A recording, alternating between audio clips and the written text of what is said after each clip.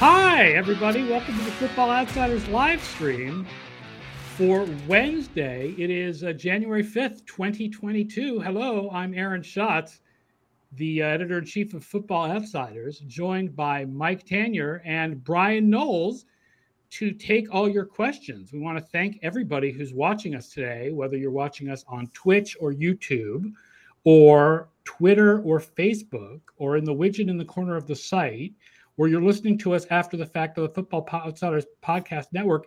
You should really be watching the Wednesday shows live because we take a lot of questions every day, honestly, but Wednesday shows, we really take a lot of questions, and we want your questions, especially with the playoffs coming up and lots of questions to ask about the playoff teams. I was just in the middle of saying right before the little countdown that says that we're on the air, coming up with tomorrow's show where we preview the games was sort of difficult because finding games that really matter to both teams this week is really difficult.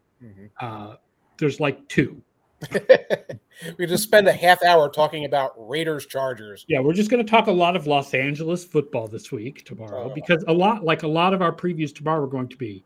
So, if Houston can upset Tennessee, what does that look like? Like Jacksonville over Indianapolis. What games that matter for the playoffs? Like Jacksonville, Indianapolis matters a lot for the playoffs. But Jaguars on a 6-game home winning streak against the Colts. You never know. Anything's possible. Yeah. On the other hand, Jaguars played their worst game of the season last week against the Patriots and moved into last place in DVOA. Go Falcons, go. Go Falcons, go. Falcons up to Yes, very much. 27th in weighted. 27th in weighted and 30th in overall. And yes, Todd Singer's right. The Colts have not won at Jacksonville since 2014. But that does not include Carson Wentz. Carson Wentz has not been losing at Jacksonville, so you never know. I believe that Carson Wentz is 1-0 in end-of-season games where the team needs to make the playoffs. I believe he is 1-0. He was healthy once, and he helped the Eagles overcome the mighty Giants in 2019. So you got that to look forward to. Colts only beat Jacksonville 23-17 this year. God, was it that close? That's why it's tough when people criticize the DVOA for putting a lot of importance on blowing out a bad team like Jacksonville. Well, it matters that the Patriots hung a 50-burger on this team that beat Buffalo, right, and came within 6 of beating Indy. Like Jacksonville has, it's not college football. Like Jacksonville is not freaking Massachusetts. Right. They're not. The line for the games against Jacksonville may be 16 or 17. It's not 40. Like if Alabama played UMass or something, Really slamming the Minutemen today. You got this an old rivalry thing with Brown or something? No, there's no rivalry between UMass would probably kick Brown's ass. Honestly, the rivalry is with URI. That's Brown's rivalry is University of Rhode Island. What's their mascot? What's Rhode Island? The Rams. I should have known that. Okay. The Brown Bears against the URI Rams because they play for the Governor's Cup. Surprised that's not on ESPN on prime time every year. It's sad when they got rid of when they took FCS teams out of NCAA football. That was kind of sad because it removed my chance to play the Governor's Cup. There were all kinds of good, FCS rivalries and black college football rivalries. They used to have Southern and Grambling in the game and all that. They took all that stuff out. Then there was a game at one point. I'm really getting off topic here, but isn't that the point of the Ask Me Anything show? There was an independent college football game called Doug Williams College Football, where you played as HBCUs, and there was a halftime show contest, which was like a rhythm game, like Guitar Hero, where you played with HBCU marching bands. There was a marching band simulation game? Yeah, that was what I had halftime. You had a marching band simulation game. Oh, my God. Finally, something me and my sons could play together. I love the idea. How come that never caught on? Because they took the HBCUs out. First of all, they had to stop doing NCAA football altogether, although now it's going to come back because of NFI or whatever the acronym is for actually paying players. College football is supposed to come back. NCAA football is supposed to come back. But when they took the FCS teams out of the game, that meant no more HBCUs. So, and the only other marching band that I think of as being as big a deal as the HBCU marching bands is Ohio State. Ohio State, right. And that's just because they put the dot in the I. They were playing Rush in the halftime show the other day. They switched over because they rarely show the marching bands anymore. They switch over to Ohio State, and they were playing Spirit of the Radio. That is definitely one of the things that I think gives college football a different feel than the NFL. Mm-hmm. The fact that in the NFL, the music is all like recorded, like mostly hip hop and some classic rock. Mm-hmm. And in college, you have all the marching bands. It definitely is something that makes college football feel different from NFL football. Washington used to have their marching band, but I think they fell off the railing a couple of years ago. Right, and the Ravens have the Baltimore Colts marching band. Yes. Who are still, I believe, called the Baltimore Colts marching band. But yes, I did not know URI is Chip Kelly's alma mater. I thought UNH was Chip Kelly's alma mater, or is that just where he got his coaching? That's where he got his coaching. He coached there, right? Yeah. I don't know if you've heard, by the way, but apparently, speaking of URI and UMass, apparently in New England, we no longer have accents. You don't have what? Accents.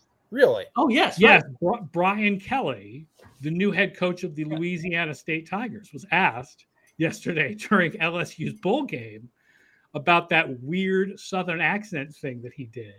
And he said something like, I'm from Boston. We don't really have accents. Really? And don't let me fool you because I didn't live here till I was 13. So I don't have an accent, but everybody around me does. Right. I've been up there. Everyone talks like Cliff Clavin. It's true. I'm not going to try to do it. Other than Southern accents in general, like, is there a place in America that has a more like clearly defined accent than Boston? Like, what a ridiculous statement that is. What? Todd Singer says the other big difference is time commitment. I went to the Music City Bowl and it lasted over 4.5 hours. Is that because bowl games have a really long halftime show, or is that because all the times they stop play to review because instead of coaches' challenges, they have the booth upstairs decides to challenge whatever they damn well feel like? There's that. They just, when they do a stoppage, they just do a stoppage. They'll let the band play a song. The NFL is pretty rigid about this. If you watch just about any college football game and really just watch that game, you'll notice how much longer it is. Like most of us are click, click, click, or we're watching 3 at the bar or whatever, and you don't notice how much longer they are. If you are in the booth and you're trying to cover that game and think about when you're getting home, you notice it. Reminds me that to tell everybody, tomorrow's show at 1 p.m. Eastern tomorrow, Parker Fleming will be here to preview Alabama and Georgia, which should be interesting because I believe that our advanced stats like Alabama, even though Georgia is the favorite. So there should be some good. I mean, I know that I'm not a hardcore college football guy, so it's hard for me to say I'm sick of anything, but I'm sick of Alabama. And I also feel like as a Patriots fan, I'm not allowed to say that because this is how everybody feels about the Patriots, but I'm sick of Alabama. Question for Tanya: if you had to give up hats or the beard, which would go? The hat, I rarely wear it socially. I'm hiding some real scruff today. I might go hatless tomorrow if my barber is off quarantine and able to take me at noon.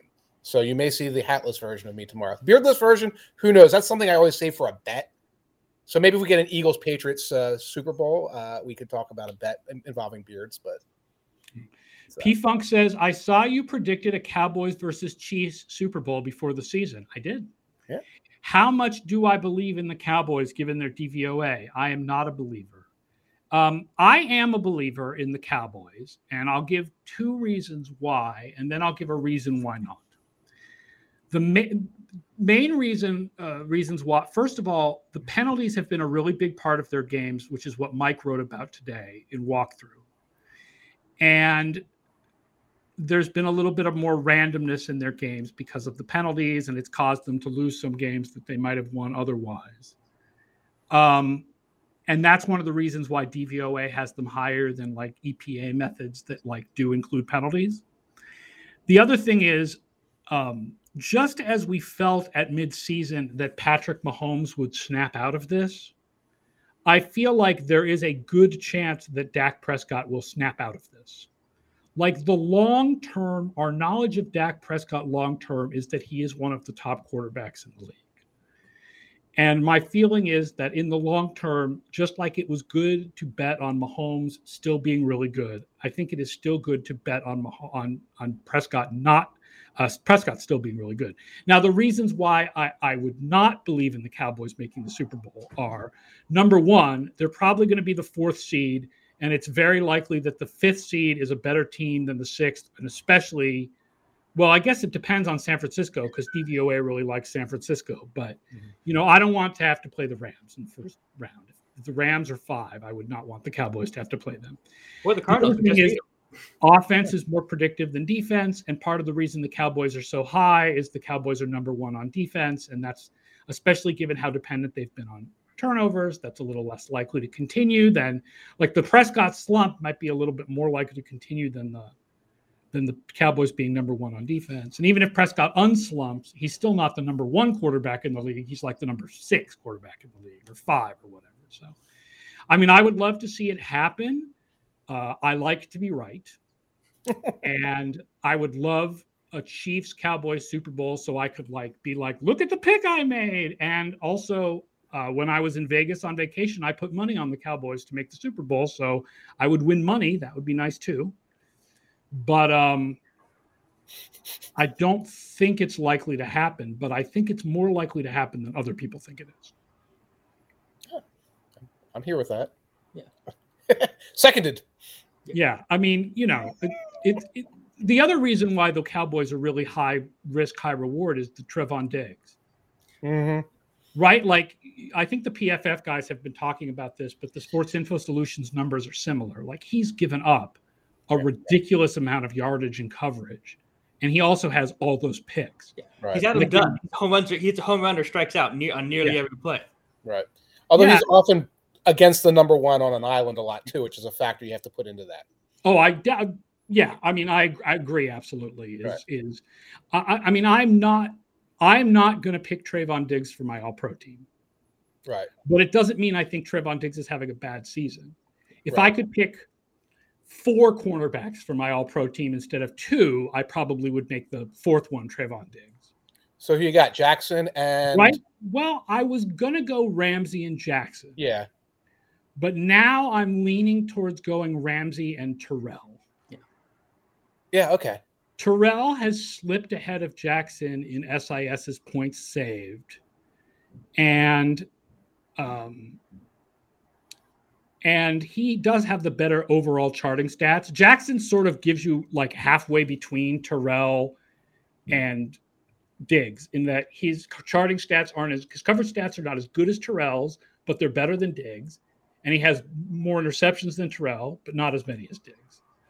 So I was going to go Ramsey and Jackson, but now I think I'm going Ramsey and Terrell. P-Funk says, did McCarthy become a good coach? Well, I guess that's the other reason to be against the idea that Dallas might make the Super Bowl. But, listen, McCarthy, first of all, for all that we diss him for some of his decisions, he is nice and aggressive on 4th downs. And second, the man's made the Super Bowl before, so it's not like it's impossible. Yeah, he's not a bad coach. He's just not in that top tier. And it's quite possible he'll be out-coached somewhere.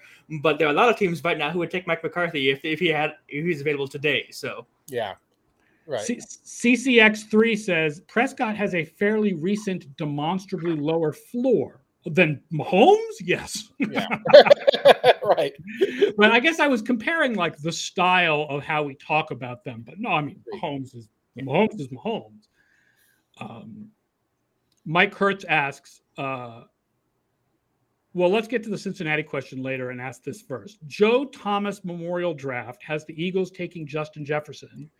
Should the Birds actually consider taking a wide receiver with that Dolphins pick in the 2022 draft?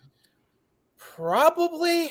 Maybe. I need to see how the offseason unfolds in terms of who's here. here in Philadelphia next season on the defensive line, on the offensive line in terms of aging out. Roseman is going to be looking 2 years down the road in the draft. That said, I want to not see Jalen Reagor anymore, and I speak for most lovers of football, most Philadelphia fans, whereas like I like to see Smitty and X as the other receiver. And the other receiver, like ideally sort of a possession guy, a move the sticks guy, not another screen and hope, which is what Reagor is. So got 3 first rounders. You say take a wide receiver with one of them? Yeah, go for it. I have no problem with that. Yeah, when I made the pick, I was deciding between Jefferson and either T.J. Watt or Myles Garrett. You could go either way, right? And there was just more edge rushers available when they came back around. I think I got Jaguars Josh Allen, so to add to their team for the playoff run. So Justin Jefferson is. I don't want to see Jalen Reagor in the playoffs. I don't think anyone wants to see him in the playoffs. He's not any good. Right. You were channeling the entire bar. Yes. That I go to when you say Justin Jefferson for the Eagles. So that was a prescient pick. Who is a bigger disappointment, Jalen Reagor or N'Keal Harry? Who? Because there's an I feel like Reagor has done more as a receiver, but there is an argument that gets made around here that N'Keal Harry is an excellent blocker. Okay. Like the fact is, when they go to a one wide receiver heavy set and they're going to run, the wide receiver is always N'Keal Harry. So at least he can freaking do something. Which is weird because Bourne was the guy that was his thing. Yeah. It's like with Reagor, it's like we're getting our nose rubbed in it constantly because they're constantly trying to feed him the ball. Here's a reverse. Here he is on a punt return, bobbling it and running backwards. And like if he was just not on the field at all, you'd be like, it's a bust. Like this is the bust that keeps on busting. Yeah, the Patriots they tried 2 weeks ago with Harry, and that didn't work. And so last week they made him a healthy scratch. So I think that experiment is over. Right. And I can't imagine anybody that would be fun. Let's do that. That would be great, actually.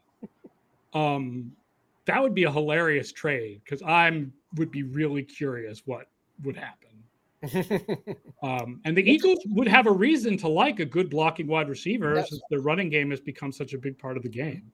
I mean, I can't imagine at this point, at least Harry's been around for like one more year of sucking than Reagor has. So I feel like you could at least get a low pick for Reagor. At this point, I can't imagine any team even giving up a low pick for N'Keal Harry.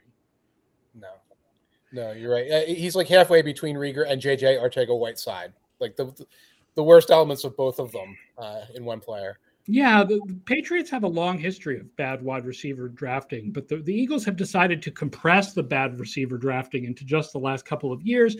And yes, as an Eagles fan, there is also the constant reminder that they took Reagor over Jefferson as well as JJ Arcega-Whiteside over DK Metcalf, but the Patriots took N'Keal Harry over DK Metcalf. So yes. The fact is about DK Metcalf is that there were reasons to question DK Metcalf coming into the league.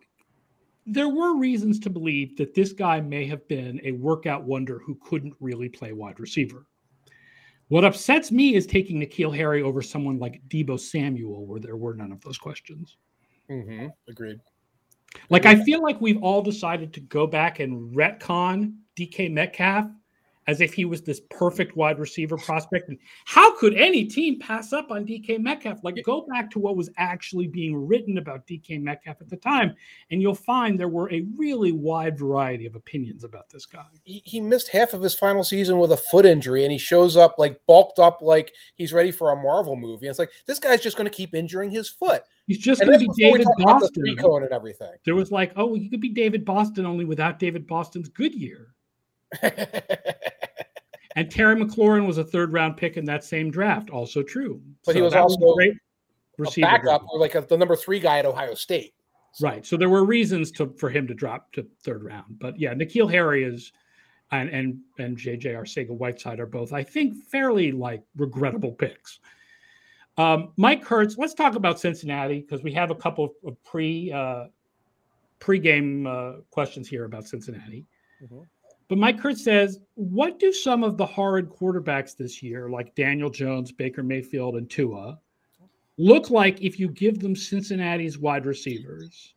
DVOA suggests it is the wide receivers elevating Burrow. not vice versa. The first thing I'll say is just to point out, Tua has had some bad games, like this week was terrible, but Tua overall has not sucked that bad. Like in the framework of what they have him do, he's been good. It's just that the framework is limited, and the framework exposes the idea that he can't do anything more than that. But in that framework, he's been good. Cincinnati, I will say, if you look at Burrow, one of the reasons his DVOA is really low is he takes a ton of sacks, but their offensive line sucks. So this could definitely be a place where that's not the quarterback's fault. Also, they are second in the league in yards after the catch after the 49ers. So in that way, he has been heavily dependent on his receivers. Right. I mean, I think there's no doubt that I would rather have Cincinnati's wide receivers than Cleveland's. I would rather have Cincinnati's wide receiver health than the Giants. Yeah. Like, I probably would rather have Cincinnati's wide receivers than the Giants, but I certainly would rather have their health. Yeah. And that, no disrespect to Jalen Waddle, I'd rather have the Cincinnati wide receivers than the Miami wide receivers. Although if Will Fuller could ever freaking stay healthy, Fuller, Waddle, and Parker is a nice trio. And Gesicki. It's almost like the Bengals are the most fully evolved form of what the Giants thought they were doing, and to a degree, maybe the Dolphins thought they were doing this year. And I guess the short answer is all of those quarterbacks would be improved, but Tua would still be stuck behind this offensive line, which is worse than the Bengals line. I'm not sure what Baker Mayfield's decision-making process is at this point. Maybe that is the solution. He looked so bad the other night. Like, I understand his shoulder is hurting. Yes. The other shoulder, and that affects. He has looked so bad over the second half of this year in the decision-making process. Yes. So do great receivers cure that or not? I don't know. At the very least, he's played himself out of the fifth-year option. I think, he's not he's going to have to. It's kind of the worst case scenario for both the Browns and Mayfield, because now there's no certainty going forward. He hasn't been bad enough, right? They've accepted the fifth-year option. He's coming back next year. Right? Yeah. I meant a long-term extension. Totally played himself out of a long-term extension. Oh yeah, exactly. He blew that, and that's worst case for both situations, because now the Browns don't know what they have in the future. Mayfield doesn't know what he's got in the future. A fun year, fun times in 2022 in Cleveland. Yeah, that was exactly it. One of the good questions we got before the show was from Box Score, asking, when Baker Mayfield is backing up Joe Burrow, will he do funny Office-style ads portraying him as the backup? Well, why would he start doing funny ads now? He hasn't done it yet. Oh, they're okay. You don't like them? No. What do you think? What do you think of Patrick Mahomes as the sneaker nerd? I'm not a fan of that one either. There's not a lot of character there. I mean, when you talk about the best NFL commercial actors, there's a character that they're playing. Peyton Manning was kind of like the lovable doof to a certain extent, and Patrick Mahomes hasn't found that character. Like, what is his stereotype? What is the larger than life version? John Madden and all the Miller Lite ads back in the 80s, was like, the lovable bar idiot to a certain extent. Aaron Rodgers, interestingly enough, plays an obnoxious, self-possessed asshole. And he have to find what speaks to you. And Gronk plays like a character for him. Yeah. Where were we? Shopper13 asked, in the most recent prop watch, Mike said Burrow at plus 650 for CPOY was a schmuck bait. But considering that Burrow leads Dak in pretty much every counting and efficiency stat except for DVOA and also has recency bias in his favor, is it really that unlikely that he would win it? Well, I will say you wrote that before Burrow's last two games. Yes. And he is plus 110 now. So if you got it at plus 650, you should be feeling pretty good about yourself because his odds are increasing. And I don't know. I'll call Hub and see if he considers this a comeback. I'm sure he has strong. But anyway, let's again, it boils down to when everyone places those votes, do they consider a guy who came in as a rookie, had a couple of okay games, got injured, then had a breakout season? Is that in the comeback place in the definition of comeback? And I would imagine that in a lot of voters' minds, they're still saying, no, that's breakout player of the year or most improved player, or and there's all these other categories, and there's like weird little side categories, and giving them things like that. That's where we're going to place Burrow's season. And Prescott, the mind was made up when he had like 3 or 4 good games. If you were not great before the injury, does being great after the injury is it a comeback, or is it just? I'll give you an extreme example. What if Travis Etienne runs for 1,500 yards next year?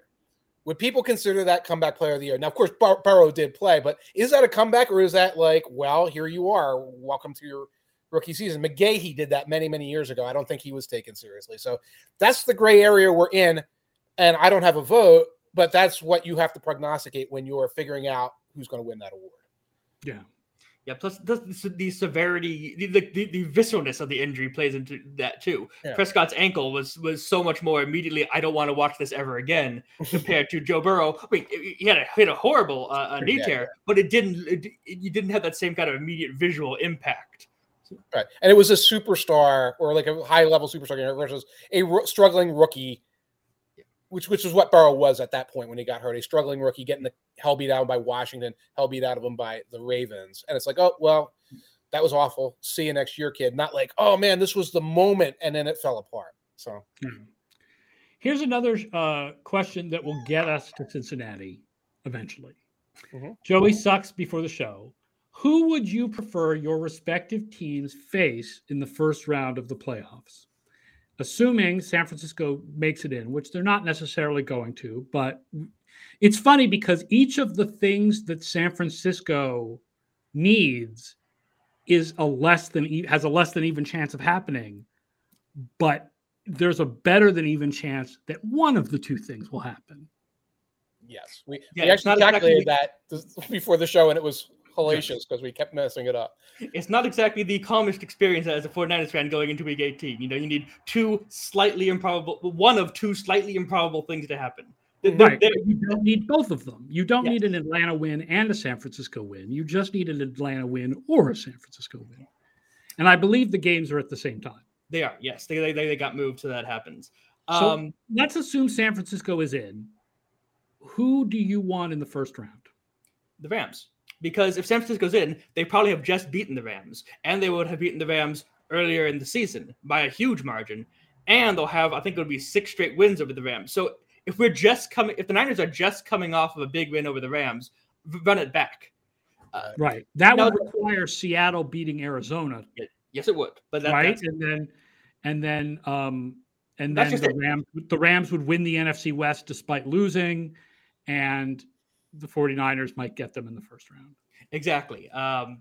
Now, teams that play together for a third time, I've looked this up this week, they're only 12-8. If the teams that are 2-0 against teams are only 12-8 in that third matchup. So it's not like it's a guarantee you beat someone twice, you beat them a third time. Right. But of all the possible outcomes, that's the one I want to see more, because I'm just imagining the Bucs wide receivers attacking the Niners cornerbacks, and there's no answer there. Well, there aren't that many Bucs wide receivers left. That's the thing about that, is that, right, there's no, at this point, their top 3 wide receivers are going to be Evans, Grayson, and Tyler Johnson.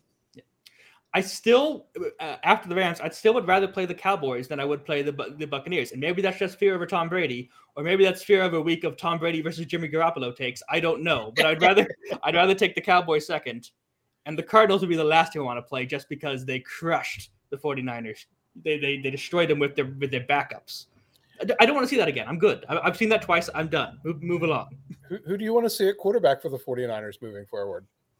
For this week, and this week only, if Jimmy Garoppolo is 100% healthy, I want Garoppolo. He's beaten the Rams repeatedly, and right now Lance's biggest issue is like processing. It takes a little longer time, and against the Rams, what's beaten the Rams week and over again has been those quick those very fast open stuff, and Garoppolo's been better at that. And we'll get to this tomorrow when we preview games. The Rams are 27th in DVOA against passes in the middle of the field, and what's one of the big advantages of Lance over Garoppolo? His ability to throw to the sidelines. Yeah. So against the Rams, that's not as valuable as it is against other teams. That's just a matchup pick. That being said, if Garoppolo isn't 100%, yes, I want Lance in there.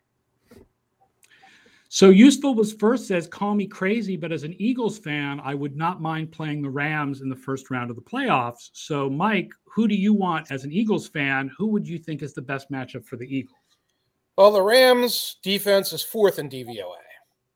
Excuse me, they're 5th in rush DVOA. So my first thought is I want a team that doesn't stop the run well. Unfortunately, the Packers are the only bad run defense or not great run defense in the field. You're not going to get them, obviously, in the first round. I'm going to go with the Cardinals. I know Jim was suggesting the Rams, or somebody was suggesting the Rams. My concern is every Rams loss looks the same. You're hoping that Stafford throws a couple of interceptions deep in his own territory, and then you convert that. Otherwise, I don't think you're going to match up player for player against them as the Philadelphia Eagles. I kind of like the Cardinals. I like the inconsistency going into this game. I like the fact that they could trip over themselves very easily and put you in a position to win. I don't necessarily see that from the Rams. Don't see that from the Buccaneers at all. And I don't necessarily see that from the Cowboys either, a team that beat the pants off the Eagles earlier. And will probably do so again in week 18, mostly because the Eagles are going to rest guys probably due to COVID. Well, it's funny because I run the playoff thing, right? What's the playoff and the Super Bowl leverage of every game? Mm-hmm. The leverage for the Super Bowl of the Philadelphia-Dallas game is almost non-existent, even though both teams are in the playoffs. Right. Like the difference that it makes for whether each team makes the playoff is almost none. Right. It's the difference between the 4th seed or this slim chance, super slim chance at the 2nd or slim chance at the 3rd for the Cowboys. And Eagles are like this pick your poison, go out there. And I'm not going to say they're jobbers. I don't know why they put that game in the Saturday night spot. Because there's nothing else to put. That's the problem. Everything else affects other things. That game stands on its own. That's true. And it's Dallas, and Dallas has the big viewership. Yes. For the Patriots, I don't think there's any question, and I don't think you need DVOA for this. They want Cincinnati. Like if you're thinking wild card, by the way, you're thinking wild card. Right. The Patriots do have a chance to win the division, right. And the Patriots even have a chance at the 1 seed. I don't think it's likely. I'm going to say that the Jets do not beat the Bills, and I'm thinking, wow, if the Patriots actually win the division, then I think that you want, the Chargers because you've already beaten them pretty handily. Mm-hmm. But if the Patriots win the wild card, which I think is certainly more likely, between the Bills, the Chiefs, and the Bengals, there's no question you want the Bengals. And it's not just because DVOA. I wrote a big thing this week about trying to go into why does DVOA have the Bengals lower than conventional wisdom? But I think conventional wisdom pretty clearly has the Bills and the Chiefs ahead of the Bengals. Like, you don't feel like the Bengals have a great defense.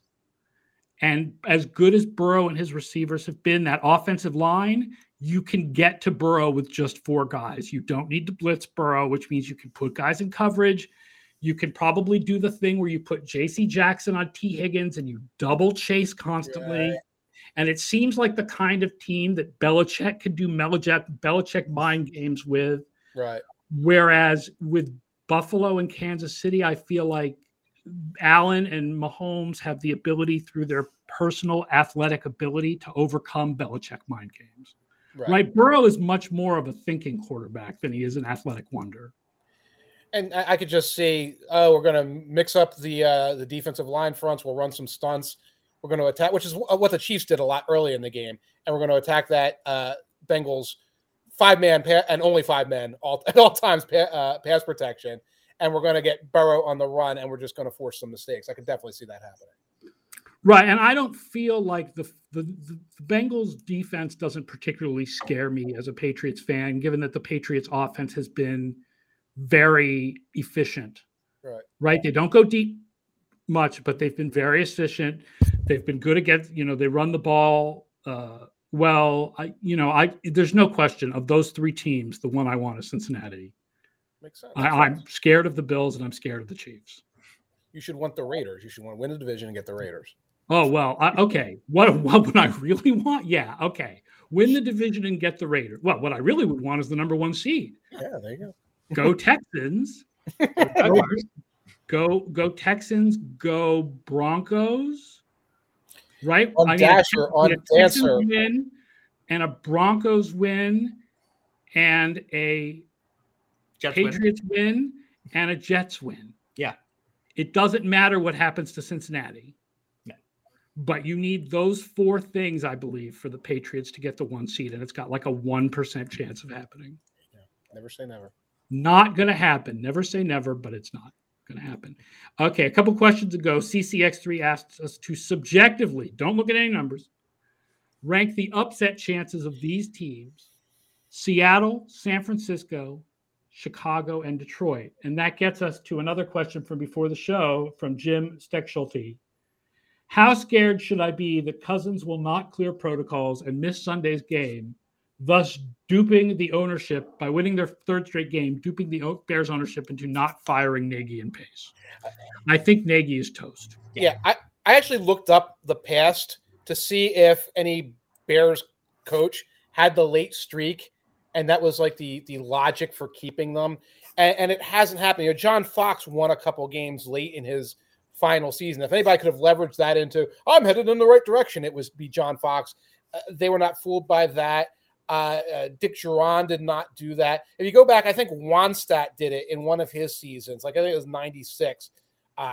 He had a couple of wins and late in the year, and then they kept him around for like 4-12, 4-12. Of course, he had a history of being a well-regarded coach. I don't think the McCaskies, and remember, it's been the McCaskies for pretty much all that. I don't think they're going to be fooled by that. I think you're right, Aaron. Nagy's toast. I think Pace is toast. Per beat reporter, it is Cousins versus Fields. Ooh. That makes it quarterback of the week. Randomized quarterbacking. Jim Steckschulte says, I also think Nagy is toast and that they have not fired him publicly because they are also firing Pace and do not want to have the appearance of anarchy. I would say that a winning streak is more likely to save Pace's job than it is to save Nagy's job at this point in time. So yeah, because Nagy's gone, but Pace might be able to cling on to something like, I drafted this quarterback and look at how things have gone here. Now we just got to get the right people in place. But they went with Foles and Dalton, so it's even like I got 3 quarterbacks and each of them won a game. Look at me. So which of those upsets do you think is most likely? San Francisco, Seattle, Chicago, and Detroit? Subjectively? Subjectively. I think I am going with Chicago. I saw Minnesota kind of flail around aimlessly in a way that in Mike Zimmer's post-game press conference really feels like a guy who knows I'm done here and I'm just playing up the stretch and I'm getting out, as opposed to Nagy who might have something like, no, I'm gonna go out on a high note, just show everyone how wrong they were for getting rid of me, kind of thing. Right. I mean, I'll go with San Francisco because they've got the most to play for and they're playing. Yeah. Objectively, sure. Subjectively, they're last. I'm terrified. I am sure that I have to lose. They're going to lose by 60. You're not buying the Shanahan owns the Rams idea? No, not this week. This week, the Niners can't miss the playoffs, and so they will. That's where I am subjectively. Right. And Detroit could get. Remember, Packers. I know LaFleur saying I'm going to make them play. He's going to make them play a series or 2. Yeah. And the Lions are going to go out there like hungry to like make a statement. So I wouldn't have put past them either to go beat the Jordan Love experience. Yeah, I think I would put San Francisco 1 because they're a really good team and that has something to play for. And then 2, I would put Detroit because Green Bay has nothing to play for. Yeah, right. That makes sense. And Dan Campbell's done a heck of a job this year. Don't you feel good about Detroit going forward? Like you feel good about Campbell. Like, yeah, there are some building blocks. The most important one isn't there, unfortunately. They need a quarterback, and again, they're going to be stuck with the number 2 pick in. They're going to be stuck with a number 2 pick in a bad draft for quarterbacks. Right. But CCX3 says it's kind of odd, honestly, that Detroit isn't favored. Well, I mean, Jordan Love has something to play for. He's got something to prove. Right. And we don't know. Goff hasn't been healthy. There have been unbelievable amount of injuries in Detroit. So it's hard to say, even if they go in full strength, what full strength is for them at this point. Yeah. Here's another question from before the show, and good discussion from Swimming Totoro. Grumble, grumble, angry coaching country music noises about DVOA hating the Titans. But actual question, who is your coach of the year and why? I feel like there isn't really a consensus candidate like most of the other awards, and you can make a good case for a lot of coaches. Yeah, I do not freaking know what to do with this one. So I've got a number of names going through my head. Okay. What do you guys think? I think it kind of comes down to Zach Taylor, Matt LaFleur, and Mike Vrabel, and some combination of those three are probably your top guys. But the problem with Taylor is that anything you say nice about the Bengals game, oh well, that's because they have Jamar Chase. That kind of washes away Joe Burrow's comeback player and washes away Taylor's head coaching. The fact that you can point so much to one individual player kind of does take things out of the coach. And same thing with LaFleur. Well, if Aaron Rodgers wins MVP, because he's still got 49 votes, he could still possibly win. Then does that take away from the idea of the coach winning? Just like how Bill Belichick did not win so many Coach of the Years because he's got so many talented players, right, et cetera, et cetera. So maybe that leaves Vrabel by process of elimination with the Titans still. And I know they got negative DVOA, but they're looked to get the number 1 seed despite having no Derrick Henry for the back half of the season. They've overcome a significant number of difficulties to get where they are. See, by hub logic, then you have to vote for LaFleur because he put up with Rodgers. And I don't necessarily hate that because there's probably a lot of management that goes on there. And also he has dealt with the loss of Alexander, loss of Bakhtiari, the loss of Za'Darius, et cetera, et cetera, et cetera. So I think it's LaFleur. I think that there's only one team that has a guaranteed first-round bye. They were without their quarterback for a while. Their quarterback has been impersonating Alex Jones for part of the season. And he has managed all of this plus multiple injuries, plus the fact that the DVOA does not seem to think that this is a phenomenal team or did not before last week. I think that means they've won some close games, right? Yes. The idea that coaching matters in the close games. Right. I just don't buy Zach Taylor. I just don't. Mm-hmm. I just don't buy it. I just don't feel he just doesn't give off Coach of the Year vibes to me. I watched too much of Joe Burrow saying, "Come over here." You go before the play to be like, "Oh, Zach Taylor's doing it here." My feeling about LaFleur a little bit is, if Aaron Rodgers is the MVP, which is where I'm leaning. Mm-hmm. Do we feel like the Packers are good enough that they've had both the Coach of the Year and the MVP? Like, who's overcome the injuries on that team? Has Aaron Rodgers overcome them, or has LaFleur overcome them? I mean, when you see Zul Douglas playing well, when you see Campbell playing well, that's not Aaron Rodgers' sparkling personality. No, that's not really well, it could be LaFleur. I mean, LaFleur is the motivator, but he's not the defensive coordinator, obviously. I mean, but isn't it? I mean, it's the staff award. Right. I mean, is that how we're going to parse it at this point? I was thinking of Reich, but I think losing to the Raiders hurts that significantly. Yeah. Interestingly enough, a lot of people in the comments are bringing up Belichick. I'm also thinking of Belichick. And I feel like losing to the Colts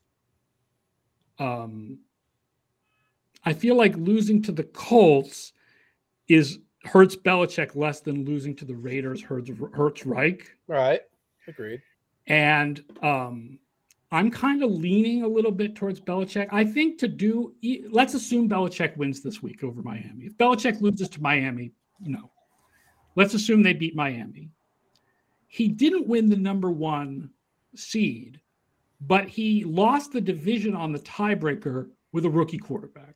Mm-hmm. Like, this is a really good team considering that they have a rookie quarterback. And I think to manage that has been one of Belichick's best coaching jobs. Yeah. And I do think that that's worth a discussion as well. I agree. I can think of another coach who had a very young Alabama quarterback and had a winning season that was unexpected with what was supposed to be a rebuilding team. Nick Sirianni, ladies and gentlemen. I absolutely agree. That's true. That's true. It's the Eagles had that. Absolutely.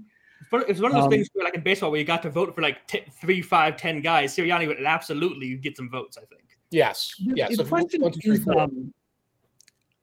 some of the question is, I'm trying to figure out how much to take into account DVOA.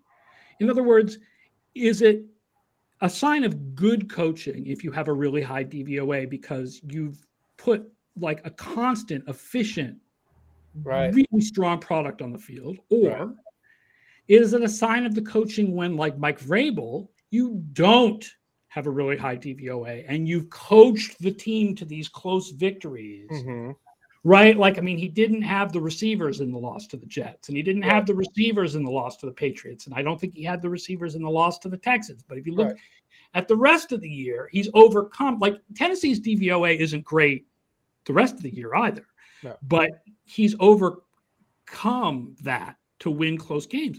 Which is more indicative of coach of the year, overcoming the performance of your players or creating the performance of your players? And I think you have to put the injuries into account, because if you're overcoming your starters, that's on you. But if you're overcoming the loss of your starters, then that's a sign that you've done something successful coaching-wise. Yeah. Bengals variance argues against Taylor, correct? I think a little bit. Yeah. I think a little bit, because unlike the Titans, they don't have injuries to blame for the variance. No. Hitchhiker's Hot Pie says Arians has great DVOA, but is by far the most conservative coach in the league and mismanaged Antonio Brown. This is a Tomlin appreciation message. Tomlin's had a great year. With that Tomlin's had a great year. And here's an interesting thought, which is from Hitchhiker's Pie. Rodgers has by far the most wide open receivers, according to SIS. I think a lot of that is Mike LaFleur's scheme, and thus he is more coach of the year in my mind than Rodgers is MVP. I thought that said MILF scheme, and I'm like, what is that? What is a MILF scheme? I don't know. Good night, folks. Right. And that's the thing.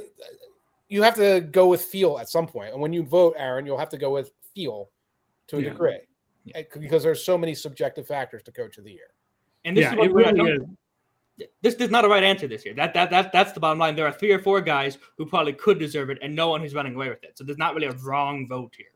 I mean, I feel this way about all the awards, but Coach of the Year in particular is one where I wish we were voting for 3 people and giving like 5-3-1 the way they do for awards in baseball, rather than just voting for one guy. Although even there are more than 3 good candidates. No, I'm not voting for Dan Campbell. Sorry. he lost quotability of the year to Joe Judge in the last 4 days. So, I like Dan Campbell. I like what Dan Campbell is doing. I wouldn't be shocked to vote for him in the future. This is not the year. Yeah. So Eagle in Zona asked before the show, the official Carson Wentz victimization index is now part of the multiverse. Okay, back to Football Outsiders. Is there an extrapolated DVOA over time? The Eagles started at 20 and moved to 12, and that improvement in the playoffs means such and such. The answer to that is that's what weighted DVOA is for, right? Like I did a bunch of testing on how to weight each week to try to get it to be more predictive. And it's not that much more predictive than total season DVOA. The difference is very small, but it's not, you don't want to look at like just the last few games. You still want to look at like a 10 or 11 game period. Right. And so the answer is weighted DVOA is what you want to look at. And Philly is now 11th in weighted DVOA. Right. Yeah. I can see not wanting to constantly say, oh, and here's another adjustment. Here's another adjustment. Because you're adjusting your adjustments. And it's like, well, what about this team's special case here? It's like, well, this isn't for every special. Usually the special case is assigned. If it doesn't fit the form, it's probably going to fall back towards the form. Right. I mean, that's the problem with the Titans is that in general, I've always only adjusted in the playoff odds report for quarterbacks. Right. And for all the injuries they've had this year, the one position where they did not get injured was quarterback. So it's like, I did a playoff odds thing on Twitter yesterday. I did like, well, what if we gave them approximated, like, what if we increase them, 15% for having the wide receivers healthy and the defense healthy. And then I also docked Tampa Bay because they're now without Godwin and Brown. And it absolutely made the Titans the number 4 team in the playoff. Like it absolutely improves the Super Bowl odds for the Titans to consider them. But I just don't know how much those guys mean because like what I wrote about yesterday is the games that had all their guys healthy were like 3 months ago. Right.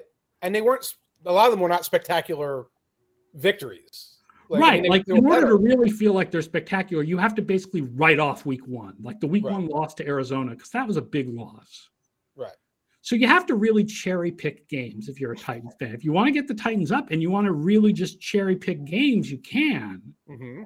But then don't other teams have a right to do some cherry picking of games too? Yeah, cherry pick some Bengals games and see what that looks like. Some Bills Right. games. I mean, some team like the Patriots have not really had many injuries. It's a hard argument to make as a Patriots fan that you should somehow un-cherry pick the Colts and Bills losses. But, the thing about weighted DVOA is that I do it the same for every team. So when it says that a team has gotten better, and by the way, the Titans are one of the teams that has gotten better by weighted DVOA because the Arizona game is now out. Right. But, when you say, a team's gotten better over the course of the season, I know I'm treating all the teams the same. Keep putting your thumb on the scale and you get a good measure of the weight of your thumb. Yeah. Another question from Eagle and Zona about the Eagles, by the way, he wanted to know about the DVOA scores in the Bucs-Eagles game. Philly was about to get the ball back to possibly drive for the game-winning score, and then a taunting penalty occurred. I think Philly has a better chance this time around to beat them. Am I nuts? Well, I will say I had to go back to week 6 because this game is like week 6. Yeah. No. Philadelphia only had a post-game win expectancy in this game of 3%. The taunting penalty on Gerald Avery came after a 2-yard run on 1st and 10, so the Bucs would have still had 2nd and 8. So all they needed was 8 yards to convert and keep the ball, which is what they got on the next play anyway. So I don't think that taunting penalty really made a huge difference for the Bucs and the Eagles this year. Right. I don't know. I mean, we were talking about which team you want to face in the playoffs. How do the Bucs feel? They've got a very strong run defense, so that doesn't feel like a great matchup for the Eagles. Right. I'm just refreshing my memory on that game, and it was just like this late Eagles comeback. It was like the Cowboys game, I guess, against Washington a couple of weeks ago, where Washington kind of comes back and makes the score look good at the end. It's like, well, okay, you want to put this opponent away. But if you're looking at something like what happens 100 times, if you play this 97 times, you put them away probably much more so than what you did in this particular case. And then once in a while, you make a spectacular mistake at the end. Eagles only had the ball for 20 minutes in that game. Eagles' first half game plan was FUBAR. It was one of their let's throw a million screens thing. So I think the gap is closed between those two teams, but I'm not going to say, I would love the chances of the Eagles against the Buccaneers. I mean, the thing is that Tampa Bay ended that game with a long, sustained drive. That's right. And the taunting penalty was part of that drive. But after that taunting penalty, they just kept sustaining it. Oh, I was not aware of this. Hitchhiker's Pipe points out Tampa Bay's rush defense, DVOA, has dropped off loads from the start of the season and is now only 12th. Well, maybe they are a better matchup than we think they are. Have to look at that, revisit that. Eagles have beaten Tom Brady before, folks. They have. I mean, Vita Vea is still there. So, I mean, he's, a big part of the run defense. But, I mean, they've had, again, we want to talk about games where teams have been missing people. Like, how much do we account for games where Tampa Bay didn't have Shaquille Barrett and Jason Pierre-Paul? Right. Levante David has missed the last couple of games for Tampa Bay. Like, how much does that matter? They've had secondary issues all season long. Right. They had against the Patriots, they were down to guys they had just signed. Yeah. Which is one of the reasons they barely beat the Patriots back in week 4. Right. So it's like, I mean, again, this comes down to what I said about Tennessee, which is, they've got a lot of guys who've missed 4 or 5 games, but so has the Tampa defense. Like, where do you adjust the Tampa defense to figure out how good they are? I mean, they're not getting Godwin back and they're not getting Antonio Brown back, but they probably are getting Levante David back, and the secondary guys have already come back, and they're probably getting JPP and Shaq Barrett back. It's a shame Philly versus Tom Brady is overshadowing Philly versus Tampa Bay, possibly their only good playoff enemy.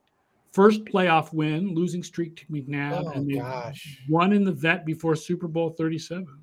Rondé Barber's Hall of Fame candidacy. Come on down here. and the actual McNabb puke game, not the phantom McNabb puke game. So, there's a lot there. I don't know. The game I always remember Tampa is against the Rams when it was 11-6. So, Oh gosh. remember that in 2001? I believe that's the 2001 NFC Championship game. And that was Tampa versus the Rams? The Rams, yeah. Is that after they I'm It's gonna the go year memory hole. before. It's the year before Tampa won the Super Bowl. Okay. When the Rams were still the greatest show on turf before they played the Patriots. And Tampa's defense kept them to 11 points in the NFC Championship game, but Sean King couldn't score. They still had Sean King as Sean their King. Oh my their goodness. quarterback at that This was point. Dungy or was this Gruden? Yeah, this was Dungy's last year then. Dungy's last year, right? Right. Playing a lot of Tampa 2 probably against those guys, and probably getting a great game from Hall of Famer John Lynch. And almost Hall of Famer Rondé Barber. Almost Hall of Famer. Finalist Rondé Barber. Yes. And Hall of Famer Warren Sapp. And Hall of Famer Derek Brooks. And yeah. Hitchhiker's Pie says Ricky Prohl caught the winning TD from Warner in the 99 championship game. No, I'm thinking of is the 11-6 game 2001 or is the 11-6 game 99? You're frying this old man's memory here. I kind of remember. That was the 99 season. That's when that was 99, not 2001. So it's wow. not Dungy's last season. Okay. Wow. Kessel 12. Has the 17th game enhanced anything for anyone?